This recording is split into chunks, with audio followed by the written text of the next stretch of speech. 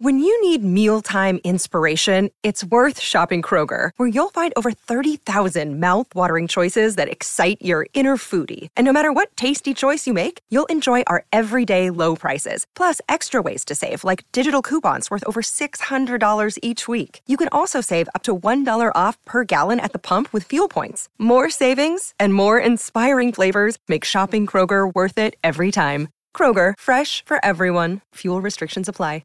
Hello, everybody. This is Marshall Poe. I'm the editor of the New Books Network. NBN listeners like to read books and buy them. So we thought we'd tell you that right now, our friends at Princeton University Press are having a remarkable site-wide sale. You can get 50% off books, including ebooks and audiobooks, with the code 50, F-I-F-T-Y, at checkout until May 31. You can save some real money on Princeton University Press books. I encourage you to go there and check it out. Welcome to the New Books Network. Hello, and welcome to New Books in Women's History, a channel of the New Books Network. I am Rebecca Turkington, and I am joined today by Dr. Jasmine Calver to discuss her new book, Anti-Fascism, Gender, and International Communism, the Comité Mondial des Femmes, Contre, la Guerre et le Fascisme, 1934 to 1941. Which has just been published by Routledge as part of its Studies in Fascism and the Far Right series. Jasmine, thank you so much for coming on the podcast. Thank you so much for inviting me. So I'm really delighted to be able to talk more about your book today because the Comité Mondial des Femmes, or for our English listeners, that is the International Committee of Women Against War and Fascism. I think we'll probably refer to them as the CMF from here on out, as you do in your book. They are a really fascinating organization. They're loudly anti-fascist, much earlier than many other women's organizations. And as you explain so well in this book, they really bring a gender analysis to the problem of rising fascism in Italy, Germany, and Japan. You also argue they're one of the first popular front organizations in Europe that combines, communist and socialist membership above party politics. And yet there's shockingly little about them in existing scholarship. So this work is a really helpful primer on who the CMF were, how they functioned, and their links to other interwar social and political movements. Throughout this book, you write both about sort of the organizational and the logistical program of the CMF, as well as how they framed that program for different audiences, and, how they co-opted or how they challenged different narratives about womanhood. So we'll talk about both of those tracks today. But before we jump into the thematic things, how did you first come across the CMF? What drew you to this research?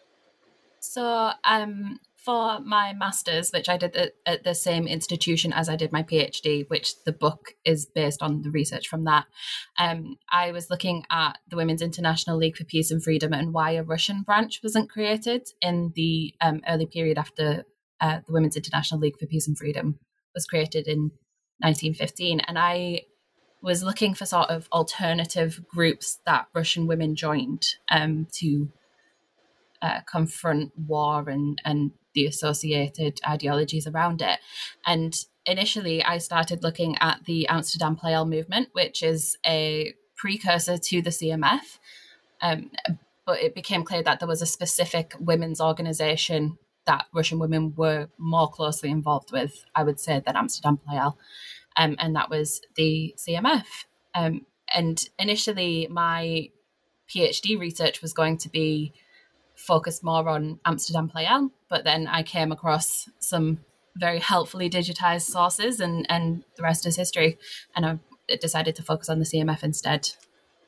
So tell me a little bit more about those sources. Because there hasn't been a lot written on this group, was it hard to track down information, or was it a question of these just sort of hiding in plain sight that people hadn't examined from this perspective? Absolutely. So when I was doing my master's and I was kind of looking into this new organization that I'd come across, it was not particularly clear that I would be able to access any sources if any were available. It was a strike of fate, I think, that I happened to be on Twitter one day and somebody had posted a link to these sources that had been recently digitized as part of a partnership between the Université de Bourgogne and the Russian State Socio-Political Archives. Initially, I just thought it was something that could potentially be useful as sort of extra sources on the French Communist Party, but it turns out that there was a lovely big section on the CMF that I didn't know existed. So obviously their physical holding place is in Moscow, but the digitized project means that I have quite nice, easy access to it, and I could keep going backwards and back to it. And there were no sort of financial costs for me associated with that, which was very, very nice. And that's how I sort of pivoted towards the CMF away from Amsterdam Playel. So yes, I got very, very lucky that those sources existed and I could use them in conjunction with physical sources in France, for example. The power of serendipity and social media, I guess. Absolutely. So let's start at sort of the 10,000-foot look at this organization. Could you give just a general summary of the CMF? How would you describe them? What were their goals? So there is two words that I like to give people when I talk about the CMF to kind of impress how important they are. And one is that they were ambitious, and the other is that they were rather complex. And that's because I think they were guided by ideologies from a very broad spectrum. So there was the feminist gender aspect of it, the focus on emancipating women, specifically through things like the vote and women's right to work. Then there was socialism, which was a little bit more of it was clear that they were to the left of the political spectrum. But then there was the communism, which was meant to be covert, and you see in the book that quite often that wasn't the case, but it was meant to be sort of a secret that they were a communist group. So that plays into it, and there's a lot of conflict between the communist side of things and the bourgeois, in inverted commas, feminist side of things. Then there's the pacifist, anti-fascist side of things, and to what extent the women's pacifism was absolute when they're also militantly anti-fascist. There's that debate there. And specifically the impact of fascism on women and children. Then there's the internationalist side of things. They're very heavily focused on international campaigns. Women from almost every continent were a part of it. Activism crossing borders in a sort of transnational way, and also quite global campaigns. But they also focused a lot in the national sections on different national issues facing women. And it was also quite humanitarian and philanthropist in terms of organising campaigns to alleviate the issues created by war and fascism on women and children, most specifically. And all of these things create this very ambitious and very complex organisation that leads to some intense conflicts internally and with other women's groups of this period, but also to some really effective humanitarian organisation. And to kind of to confront the idea of their goals. So the major one was to inform people, specifically women in this case, about the threat of fascism in Europe, for both women in places like Germany and Italy, but also the threat of that spread more broadly across Europe. There was the promotion of Popular Front ideals before it became adopted by the Comintern. So the idea was not only to popularize it among kind of the general population, but also among communist leaders. To defend the Soviet Union was a huge one that, again, they tried to keep covert, but were not entirely successful at that.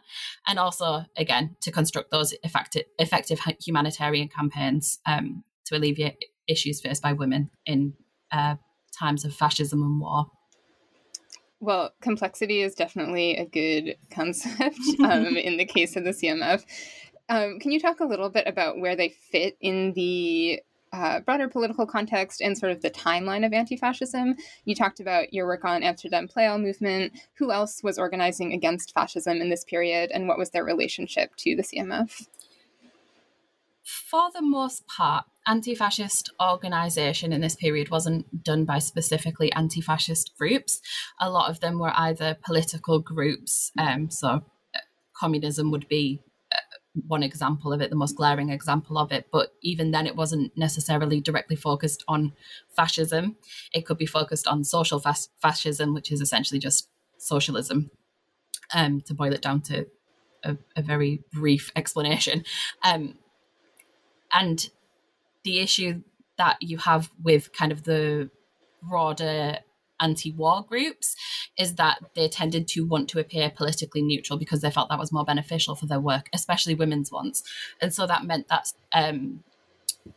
anti-fascist campaigns were seen as the antithesis to that, despite it being a concern for groups like WILPF, who did try and hold a women's anti-fascist congress from, I think it was around November 1933.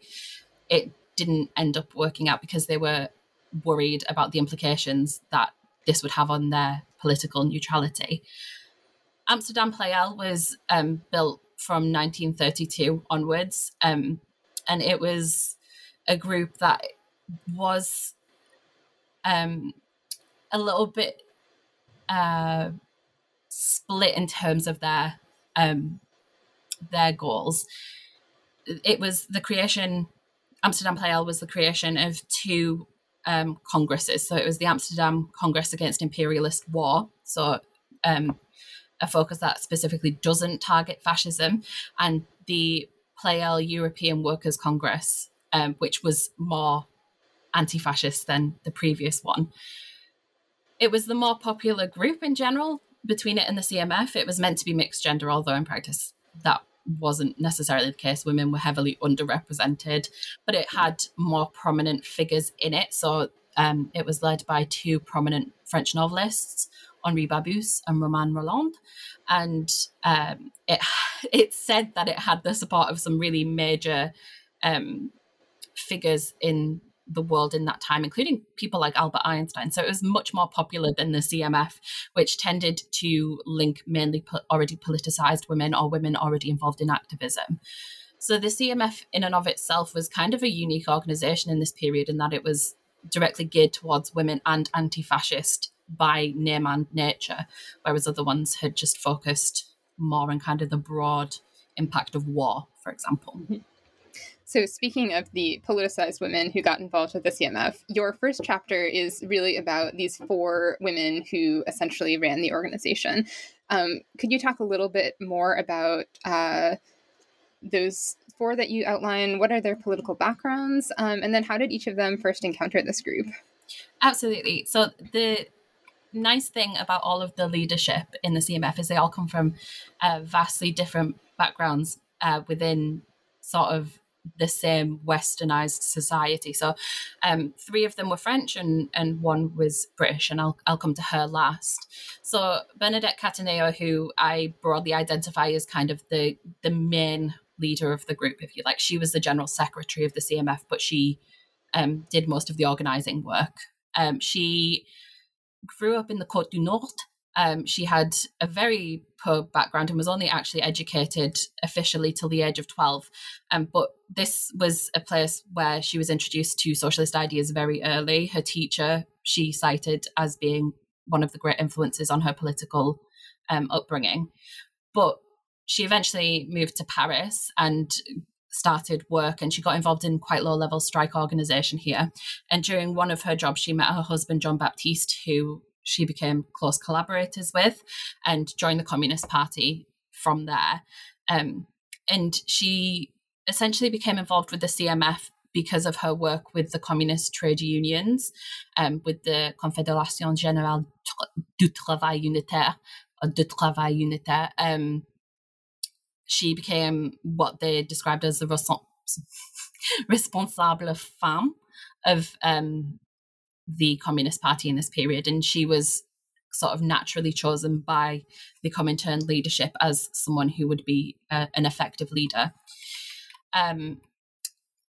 Then we'll talk a little bit more about another communist woman who was heavily involved. So that was Marie Rabaté. She was the leader of the French section of the CMF in particular, but she did work with the international group too. And she was introduced to politics because of the Dreyfus affair. She was, her father was very politically engaged, and he very vocally condemned Dreyfus's accusers. And she was also really heavily influenced by her teachers as well at primary school. And she joined the PCF by 1921, very early on in its history. and also met her husband through communist politics. Octave Rabaté was a CGTU, again, organizer. He was very important as a propagandist and worked for the Comintern quite closely. They lived for a time in Moscow. They worked in Spain in the early years preceding the Civil War. She was very important for the Comintern. And again, she was highlighted by Comintern leaders as somebody that would be very useful to have as part of the CMF. So they were both kind of introduced to the CMF at the very beginning. They were involved with its very early genesis. So one French woman who was really not that closely involved with communist politics at the beginning was Gabrielle Duchesne. She never joined the Communist Party, but she is what we would describe as a fellow traveller. She essentially supported communism without being a Communist Party member. And this was essentially because of her bourgeois upbringing and her role in, again, in inverted commas, bourgeois women organisations. So she too was introduced to politics through the Dreyfus Affair. They were, her and her husband were considered Dreyfusards. She was a little bit older than most of the other organisers. And so she was introduced to activism through this, and from the Dreyfus Affair went into organising in terms of lower class women's organisations, specifically for women involved in the garment trade. And she joined the Women's International League for Peace and Freedom from its inception in 1915 and became president of French WILF, which she led until her death in the 1950s. So it was a very long time that she was involved. And obviously because of that, she could not join the Communist Party because it would affect, again, that political neutrality that these groups tried to strive for. She was a key instigator in that earlier WILF Congress that I talked about, the one that they were planning for, but it fell through. And so when the Communist Party became involved, Duchesne was recruited for the process. She'd probably worked closely with Cataneo in the past, as they were both working with working class women in the Paris region. And she became president of the organization. And so she acted as a sort of figurehead, a figure that women in Paris knew, and women in France and more broadly knew and would be more likely to join because of, but she sort of didn't do the bulk of the work day to day. And then finally, we talk about the British leader of the CMF, Charlotte Haldane. She wasn't the British leader from the beginning, but she was also impacted by the Dreyfus Affair. So there's a real common theme running through there. Because she was a woman of Jewish heritage, her father was a German Jew. She was very politically motivated throughout her youth, but she wasn't involved with the Communist Party until the 1920s when she met her husband, who was a biologist, a really important biologist called JBS Haldane. They were both covert communists by the 1930s, although they hadn't joined the Communist Party by the time she had joined with the CMF. She became the editor of Woman Today, and eventually she became the leader of the British section, and then the revamped CMF in 1939 when it moved its headquarters from Paris to London in the wake of several scandals involving the Soviet Union. So as you describe them, and also in the book you do this as well, having these different backgrounds really extends the reach of the CMF in a lot of interesting ways. Like you say, there's different classes, there's different party affiliations, there's different reputations. And I think that's part of the reason the CMF probably is able to reach into so many different audiences and geographically as well. So let's talk a little bit more about that and how that manifests in the congresses that they host. So as you write about in chapter 2, they have 2 major congresses that really bring members together. And they had another one planned for Cuba, right, in 1939, yes. Which is really interesting. Unfortunately, did not happen because of the war. But tell me more about what their intentions were with these events. What did the idea of a Congress offer as an organizing strategy? And then we can talk a little bit more about, who actually went to those. Absolutely. So the Congresses offered a chance for these women to meet, to discuss CMF business in person. Most of the time it was done through correspondence and letter writing. Occasionally, a CMF activist from France, for example, would visit Belgium to help their section develop. But by and large, everything was done through correspondence. So this gave them an opportunity to discuss things in person, to discuss the way that the international group was pivoting, things that smaller national sections could do to grow, to discuss things like their journals. It was also a really useful tool for attracting new members too. These congresses, especially the 1934 one, really attracted a wide variety of women and gave this image of a really international, diverse group, which was exactly what they were trying to foster. It also allowed them to demonstrate support for a number of causes, women's rights, anti-fascism, also for the Soviet Union, which was shown quite a lot in Congress decorations and things like that, and to establish their understanding of fascism at that time. It does change throughout their really short lifespan, from being something that might happen, maybe we should confront it, to it becoming more concrete, to eventually this is a real threat now to other countries. It's quite firmly entrenched in places like Germany and Italy and Japan, but it's a real concern for the spread. And it also, as I say, it allowed them to demonstrate its internationalism, which was a key part of these congresses. So national dress and different languages were encouraged. There were constant displays of fraternity and support, and the idea of sisterhood was really pushed at these congresses as a way to link women from diverse backgrounds together. Can you break down a little bit more what those backgrounds were? Like who is attending these conferences, and what does it tell you about the reach and the spread of the CMF? Absolutely. So the two major international congresses in 1934 and 1938 were held in France. The 1938 Congress was meant to be held, I believe, in Czechoslovakia, but obviously by that point, international events had made that a little bit more difficult to arrange, and to ensure the safety of the attendees. So they decided to hold it in Marseille instead. So the national composition of these congresses, which we only know for certain in the 1934 case, were likely incredibly French. The 1934 Congress was incredibly French, but there were representatives from all across Europe, Western Europe, Scandinavia, Central Europe, occasionally from Eastern Europe too, primarily the Soviet Union, but occasionally other places too. There were delegates and representatives from the Americas. The United States sent people. So did places like Uruguay, for example. A couple of South American women did attend or supported the Congress. There were women who attended from Asia as well.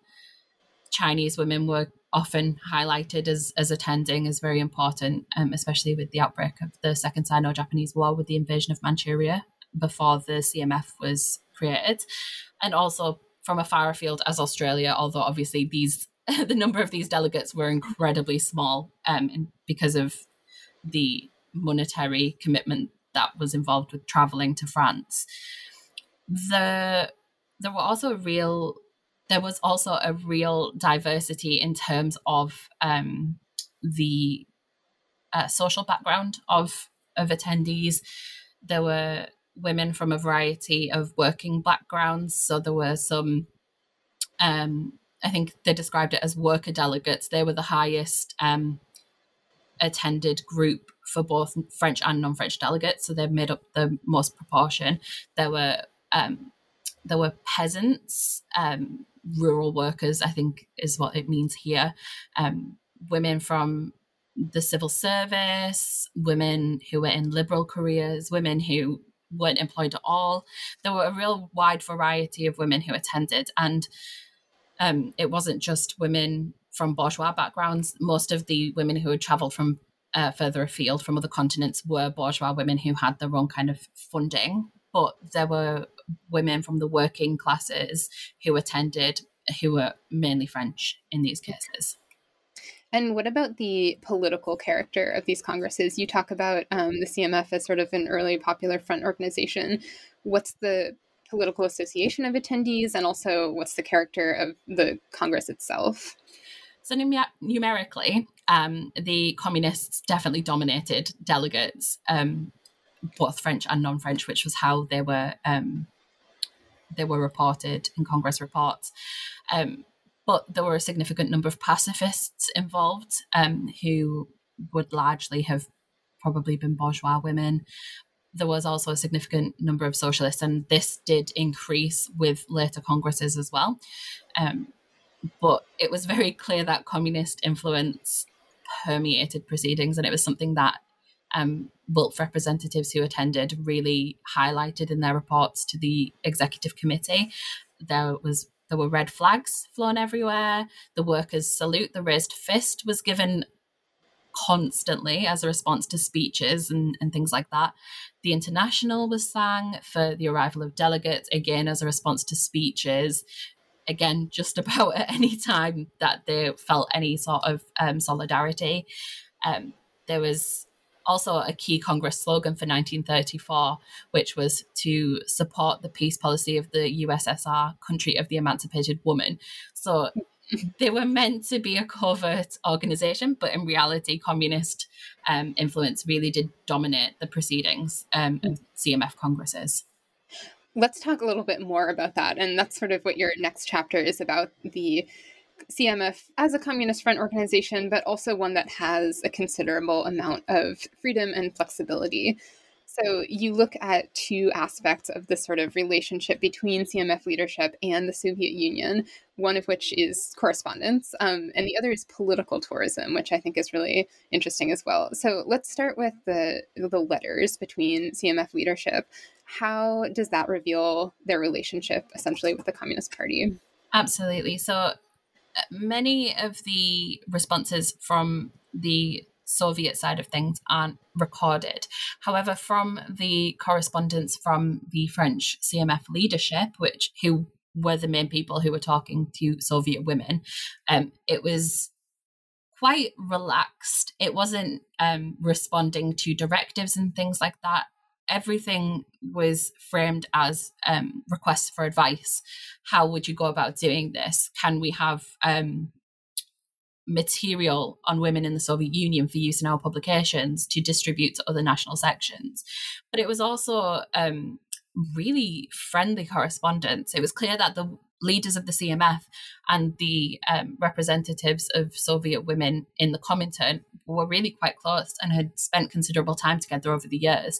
And the key women here on the Soviet side of things are Elena Stasova and Maria Krylova, who were both really deeply involved with Comintern work. There were stories of, or there were discussions about how Soviet women had treated the children of CMF leadership who had been sent to Moscow to kind of develop their communist education. It's a really interesting way of discussing CMF business. It's always really, really friendly and advice-based, which was not what I was expecting when I came across this correspondence. I was expecting it to be more kind of direct orders from the Comintern on what to do. But it appears that the CMF really did have a lot of freedom when talking with the Soviet representatives and in their work. And that sort of affective side of these relationships also plays out in sort of the idea of political tourism. Can you talk more about how that functioned? What are the logistics of it? And what did the CMF get out of this type of tourism to the Soviet Union?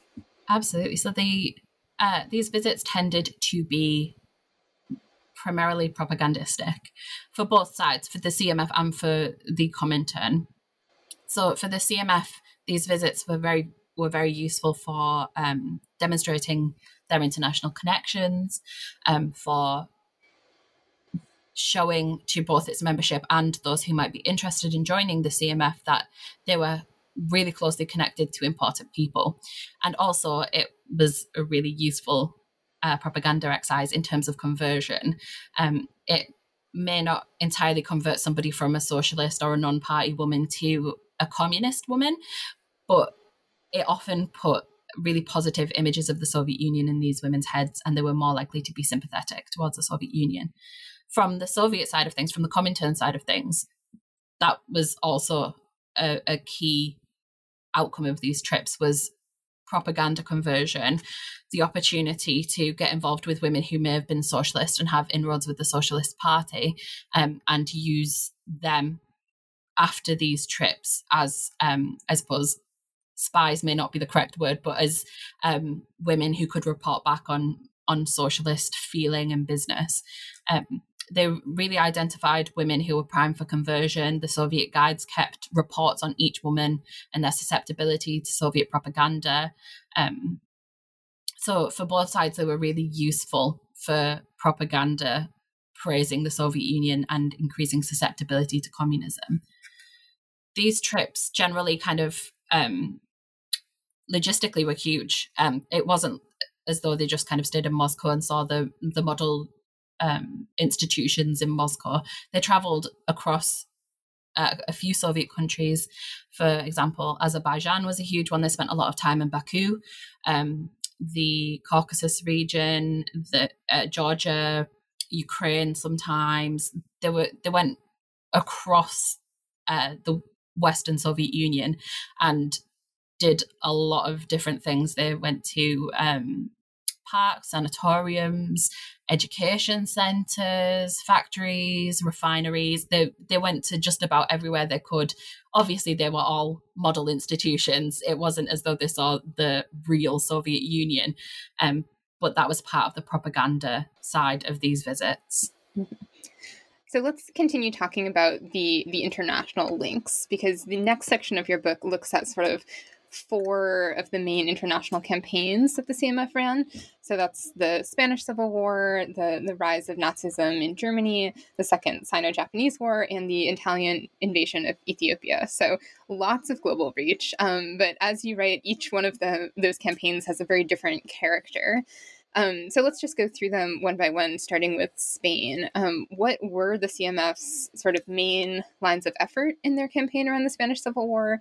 And then to link back to this theme that you weave throughout the book in terms of how they actually portray femininity, how are they imagining women's roles in that war? So this, I think, is my personal favorite part of the book. These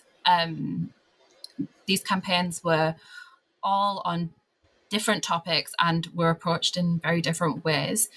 So in Spain, the main line of campaigning was through consciousness raising, through the promotion of news from Spain, and specifically news about the impact of the war on Spanish women and children, and focusing specifically on the fascist atrocities towards Spanish and women and children. They didn't necessarily talk about the atrocities occurring from the other side. It was very anti-fascist. And they also did a lot of fundraising. They were consistently organising food drives, material and moral aid drives, and specifically fundraising as well. And that was an effort that continued from the outbreak of the Spanish Civil War in 1936 up until the outbreak of the Second World War, even beyond kind of the traditionally held end of the Spanish Civil War. The portrayal of women in each of these international campaigns, I think, is probably one of the most interesting, because despite being a communist front organisation that often advocated for women's emancipation in various areas, when it came to discussing their international campaigns, especially in their presses, they often reverted to focusing on women's role as mother and how that was so important and it must be protected, and how women as mothers are mujeres, as in the case of the Spanish Civil War. They were passive victims of war. They were impacted by war the most. They not only saw their husbands and sons and brothers killed, but they also had to deal with kind of the emotional weight of war as well. But on the flip side, in the Spanish Civil War case, they also put a heavy focus on milicianas, so women who were this more masculinized image of a woman fighter who were directly at the front lines fighting alongside men. And it was actually framed when women were recalled from the front lines, when they were banned from fighting in the Spanish Civil War, that it was the impact of viewing women dying on the front line. That's how the CMF framed it. It was the impact of seeing women dying on the front line on men that necessitated them being called back. Although this was not really the reason, it was sort of the concern of having a, in inverted commas, stronger front line, especially for the communist side of things. Yeah, that ambiguity about women and conflict is something that comes up over and over again. Yes. And especially in your work as well. Let's move on to sort of the other big fascist threat in Europe, which is Nazism in Germany. What does the CMF campaign around that look like? So comparatively, I think because in terms of shocking events that kind of are reported on regularly, the consensus about what was happening in Nazi Germany seemed to be a lot more gradual. And as a result, it wasn't seen as being this immediate threat until it was, if that makes sense. And so initially, it was kind of a very slow burn of a campaign. It wasn't fundraising, for example. It wasn't the raising of material aid or food aid or clothing. It was more about dealing with the impact of fascism in Germany on specific women. So there were a lot of cases of women imprisoned in Nazi Germany for political activism that wasn't sanctioned by the Nazi authorities. So, for example, a lot of communist women were arrested. And one of their biggest campaigns was on Lisa Loth-Herman, who was a communist woman who was imprisoned for working covertly as a communist. And she was sentenced to death. And it was this idea of writing to important Nazi officials, but also to the wives of Nazi officials, begging kind of for her life and saying you can't execute her because she's a mother, she's a woman, and she was the first woman who had been sentenced to death for this, and eventually she was executed. So the success of this campaign was negligible. However, it did get the rank and file of the CMF involved with directly engaging with Nazi authorities, which is something unique among their campaigns. But as you kind of move along in the CMF's lifetime, it becomes more of a concern about the spread of Nazism or fascism across Europe, and the concern about the implementation of, and this is a quote, reactionary and degrading ideas on the family, education, people and race in German women, and the idea that this might spread across Europe, and all the gains that women had made since the end of the First World War might be completely destroyed as a result. Well, let's talk more about what that campaign looks like when it's happening outside of Europe. I thought one of the really interesting chapters in your book is about sort of what anti-fascism looks like in a non-European context, specifically Ethiopia and China. What does the CMF campaign in Ethiopia say about the organization's approach to race? And is there a different character to the type of work that they're doing? Yeah, so these two campaigns, this chapter on kind of the more global, less European campaigns, were the two that I really focused on post-PhD, because I wanted to kind of look more at how race was a factor in CMF campaigns. From the very beginning, the idea of self-determination and decolonization were involved in CMF congresses, in their manifestos, in their work plans. But it actually turned out to be quite contradictory. The CMF's approach to these international events happening outside of Europe could be quite contradictory. So there was a real focus on self-determination for the Ethiopian people, the idea of Ethiopian civilization, Ethiopia being one of the more civilized, inverted commas, nations in Africa at this time. That was a major idea among kind of international politicians and politics. So there was a real focus on Ethiopian civilization as a reason that it should be left alone and not invaded by Italy.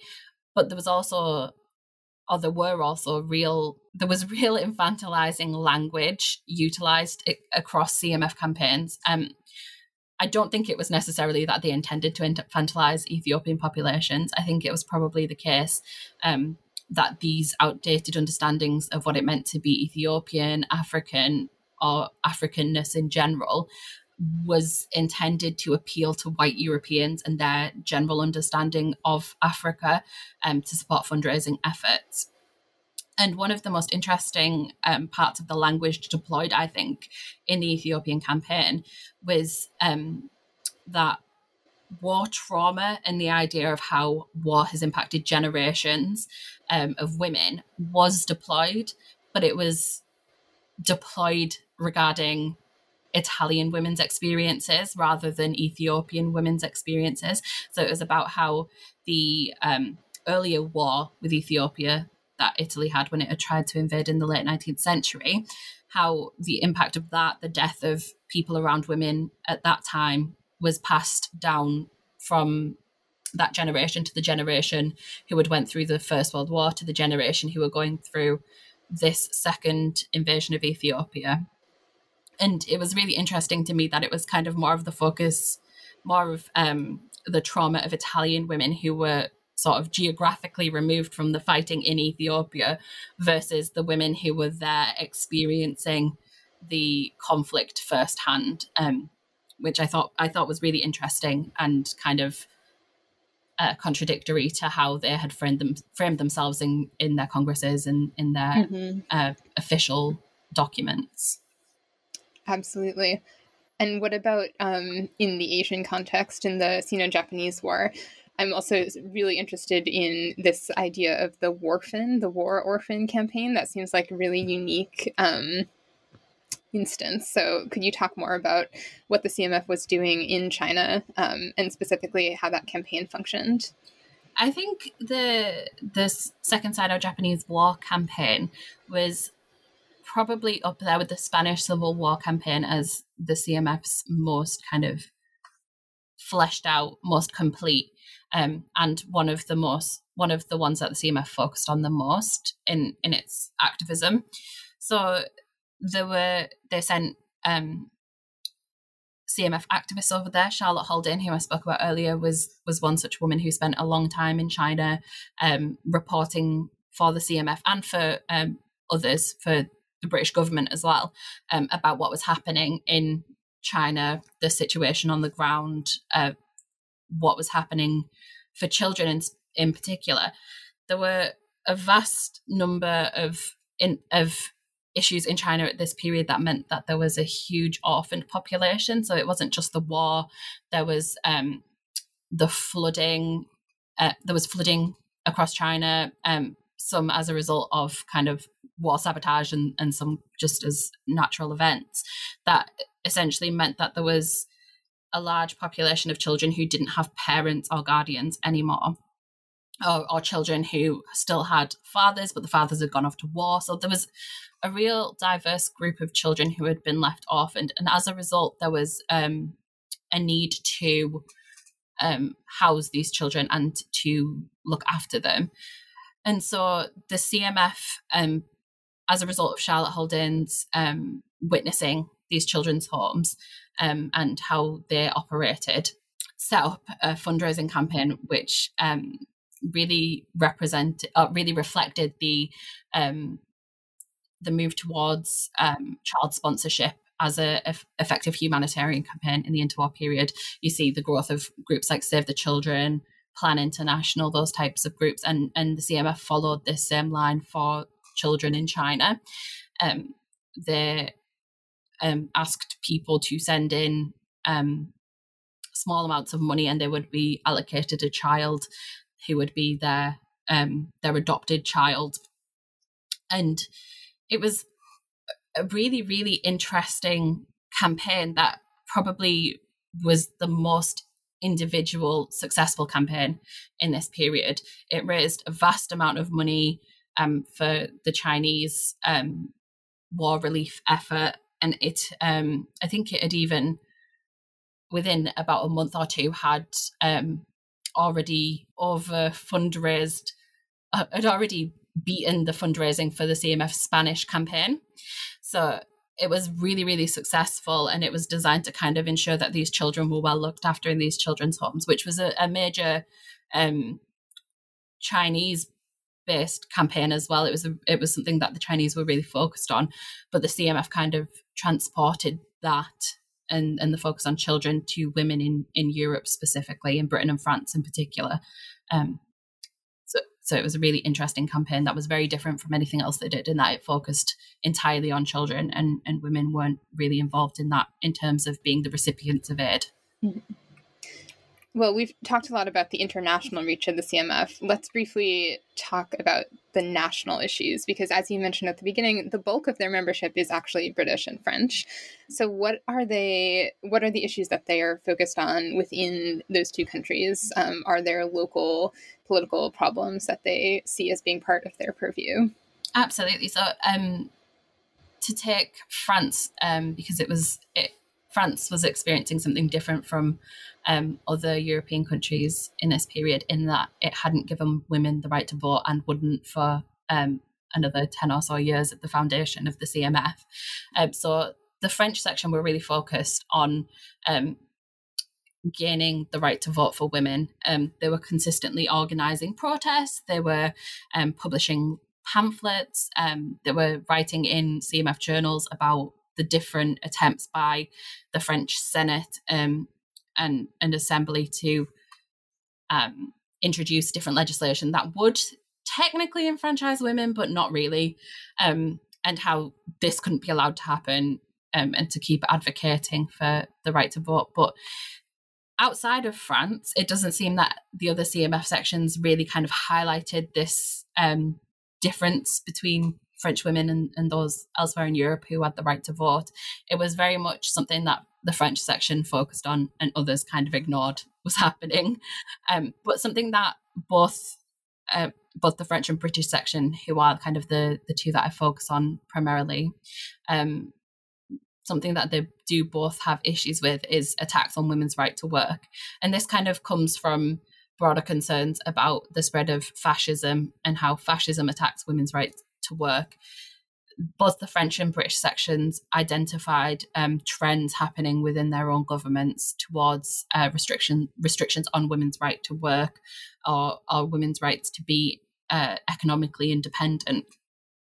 And so, again, there were several protests and things like that the French section were involved in. They were constantly working alongside Amsterdam Playel in demonstrations to tackle these attacks on women's right to work.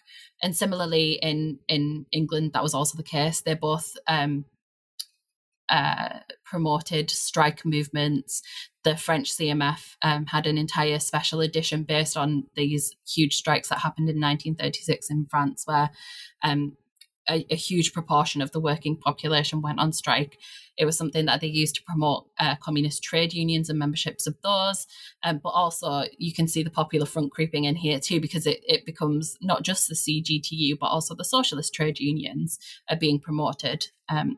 So that's very important. And then, of course, there were reproductive rights, things like abortion and things like that I talk about a bit more in the next chapter too. Mm-hmm. So interestingly, they're aligning with a lot of other local feminist concerns, but bringing this sort of anti-fascist analysis to it. That seems different. Yes.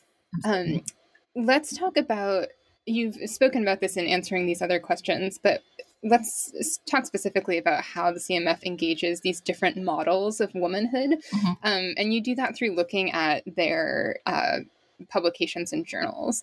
So could you talk a little bit more about sort of the politics of motherhood, the politics of makeup, the politics of women's health? Like what did their publications look like, and how do you draw out these themes about femininity from them? So that's another part of the CMF that is incredibly complex and contradictory. The journals, while technically being political literature, actually tend to lean towards kind of the traditional, the maternalist, the stereotypical idea of what women would be interested in. And a lot of that is to do with the fact that disposable income for their target audience, so working class women, wouldn't be that great and likely wouldn't stretch to kind of two separate journals or newspapers. So it would be unlikely that they would spend the money on a political magazine when they also want to read like lifestyle magazines. So the CMF try to incorporate both into one. And this is something that comes up when talking about makeup, cosmetics, skincare specifically, because in one case, in the British journal Woman Today, a socialist communist activist called Joan Beauchamp writes about how women who are serious political activists shouldn't be wasting their time wearing makeup. It doesn't matter. It doesn't make a difference to their political activism, shouldn't be doing it. And very interestingly, and for probably one of the only times in the Woman Today history, the next month they have a sort of letters to the editor page about this specific article, and it was very, very controversial. It seems there were people who supported her and said absolutely women as political activists shouldn't care about this, but then there were some who said, well, no, actually political activism might be more effective if women are looking pleasant, don't look like they've just been in the factory all day and are half dead. Maybe it'll be more effective if they're talking to other people and look pleasant and put together and well cared for. It's odd because in terms of how cosmetics and things like that are portrayed, there is very little in terms of specific politics that come into it.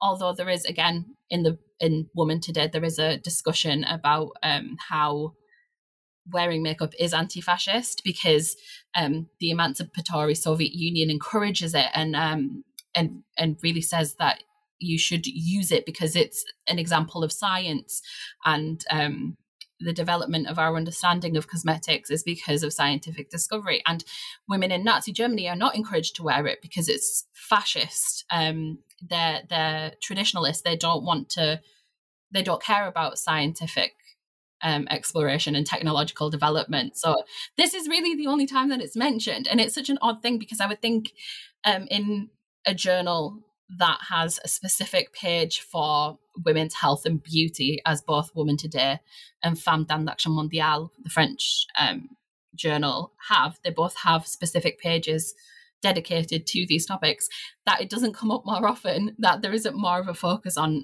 how makeup is politics. I think that, or lipstick is politics is the name of the article that I'm talking about. So it's interesting how that isn't developed more. But generally, it's very traditional. These traditionally feminine pastimes are presented in a very traditional way. Motherhood is elevated above everything else as the most important thing. Women's healthcare often comes second to child healthcare in the pages on healthcare in these journals. So it's really interesting how much maternalism and maternalist language comes into CMF journals, which are ostensibly meant to be political documents. They actually become much more of a lifestyle document by a certain point, especially in the British case. It sounds like a great reflection of that sort of messiness and complexity that you were talking about earlier. So tell us what happens to the CMF. They're planning this Congress in Cuba. It's 1939. We all know what happens then. Where do they go from here? How do they end? What happens to their leadership? Absolutely. So something I didn't touch upon earlier on really was that 1939 Congress in Cuba, which was meant to be even more of a demonstration of the internationalness of the group. The idea that it wasn't just European-centered, although in practice it very much was. It's this kind of this image-building exercise that it does. But because of the outbreak of war in 1939, it becomes very clear that they can't hold a Congress in Cuba. It would be now impossible to get from Europe to America in enough of in as many numbers as it would need to be to make any kind of an impact and make it worthwhile. Earlier in 1939, the CMF became the World Committee for Peace and Democracy because it sort of wanted to get away from the the image of the Soviet Union that had become more of the case since the 1930s, specifically the purges. But also this was very useful for the CMF, or the World Committee for Peace and Democracy after the Nazi-Soviet Pact too. It was an attempt to kind of get away from the obvious communist links, although they were still there. But the Nazi-Soviet Pact, I think, really did have the biggest impact on the CMF as a group. The General Secretary, Cataneo, the woman who really led this organization, quit communist politics altogether. She couldn't understand how communism and Nazism could work together at all when they're sort of diametrically opposed in many ways. And she had spent the past 5 years working in an anti-fascist capacity, how she was supposed to just accept that fascism was the new ally. It didn't make sense to her, and she thought it was very hypocritical of the Soviets. And so she essentially quit communist politics as a result. Didn't have anything to do with politics during or after the Second World War, although she did work with organizations during the Vichy regime to help Jewish children to ensure their safety. So she was involved in sort of the humanitarian side of things for a little bit, but after the war, she just completely lived out her days quite happily with her family, didn't get involved with communist politics. But on the other hand, Maria Rabate, she became heavily involved in communist politics. She already was a member of the Communist Party, but she used those communist links to become involved in the resistance. Octave, her husband, was sent to a concentration camp, and that kind of galvanized her even further. She left her children with her parents and became heavily involved with the resistance. And eventually, after the war, she became a deputy to the National Assembly as a communist. She sat for the Seine region. She sat on committees for the family, education, population, public health, reconstruction and war damage. So she was really heavily involved, and she sat in her seat in the Seine for a good 15 or 20 years. For Duchenne, she, as a fellow traveller, actively remained in support of the Soviet Union, which is quite odd when you think about it, because again, she should be really focused on the pacifist and anti-fascist side of things more so than the communist side of things. But she remained as a stalwart defender of the Soviet Union, I think, at least up to her death. I'm pretty sure she remained a stalwart supporter of the Soviet Union at least until the years leading up to her death.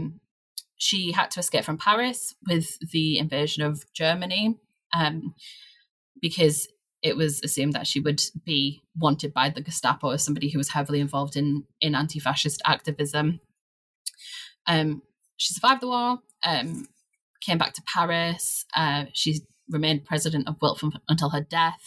And again, she was constantly involved with praising the Soviet Union and their achievements, in inverted commas, throughout her life. And then for Haldane, she also broke from the Communist Party, but a little bit later than Cataneo. So she was still a communist into the Second World War. And eventually she travelled to the Soviet Union to report on what was happening on the Eastern Front and for the people of the Soviet Union.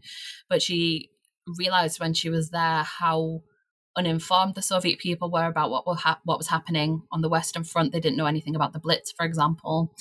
She'd witnessed extreme poverty and the overworking of Soviet peasants for the war efforts. And she came back and said, I can't in good conscience support the Communist Party anymore, which resulted in her break from the British Communist Party, but also her she broke up with her husband as well. She split from her husband, divorced him because he still resolutely believed in the Soviet Union. And by 1949, she'd published an anti-Soviet memoir, which demonstrates kind of a lot of bitterness towards the Soviet Union not long afterwards. And again, kind of beyond that, was involved more heavily in publishing translations and things like that, wasn't so involved with the politics side of things anymore. So they all kind of went in very diverse directions. None of them ended up in the same place, except from probably Duchenne, who kept a firm grip on the French section of WILF, something which was, I'm sure, the bane of many French pacifist activists' lives for a time. So I think you make a really good case in this book that despite a very short lifespan. I mean, we're really only looking at about 5 years of activism. That the CMF is a pretty unique organization. I'm interested to hear you talk about sort of why you think this matters for scholarship. Why should we know more about the CMF? And especially in the particular historical moment we're in now with this rise of populist and even proto-fascist movements and politicians.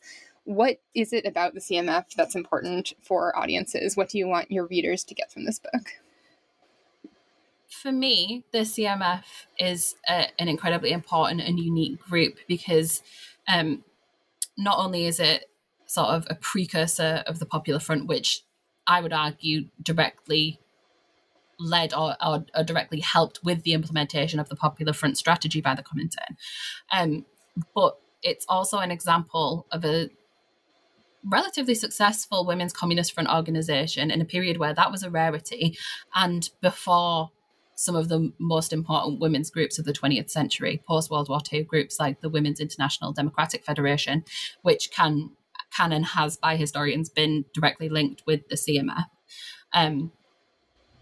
It had a real kind of freedom, which a lot of communist front groups didn't get to have. So it had some support from communist parties, financial and moral, but also had the ability to kind of expand beyond traditional communist group remits. It was ambitious and wide-reaching in that it considered things rather globally, which was in many cases unusual for women's groups in this period beyond the sort of large international groups like the Women's International League for Peace and Freedom.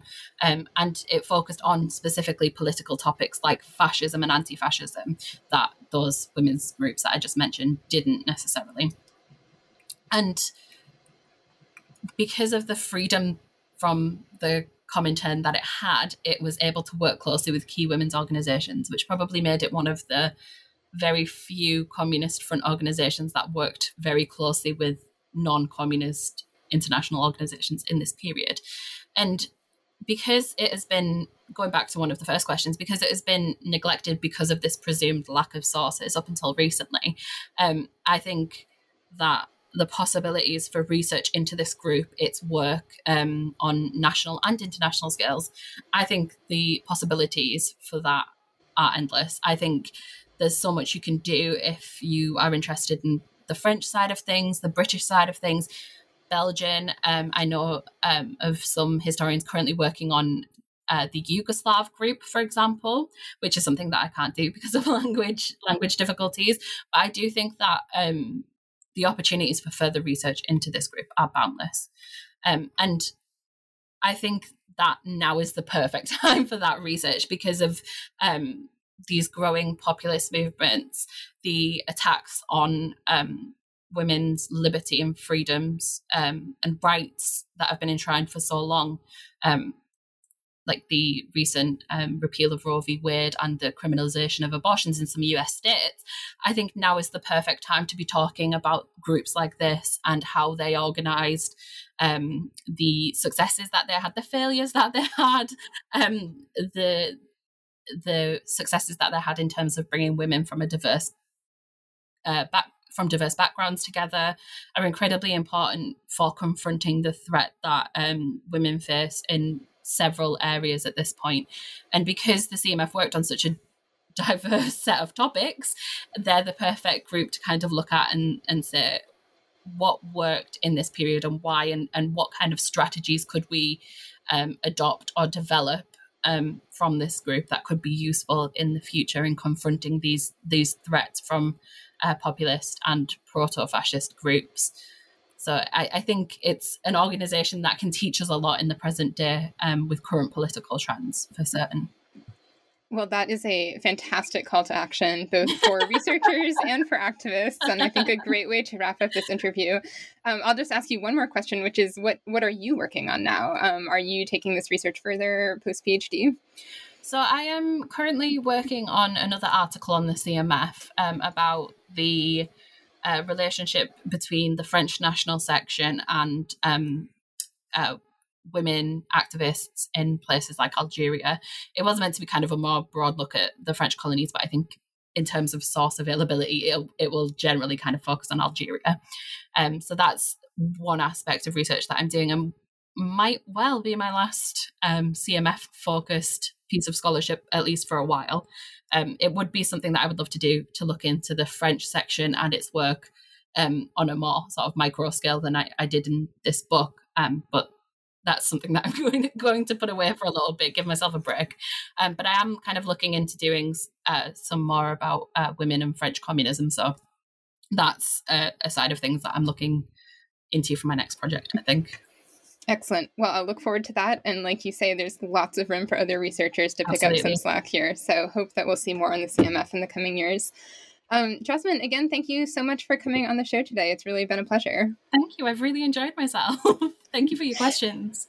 Well, I'm Rebecca Turkington. You've been listening to New Books in Women's History, a channel of the New Books Network, and we've been discussing Jasmine Calver's new book, Anti-Fascism, Gender and International Communism, the Comité Mondial des Femmes, Contre la Guerre et le Fascisme, 1934 to 1941, and that is a brand new 2022 release from Routledge. Thank you so much.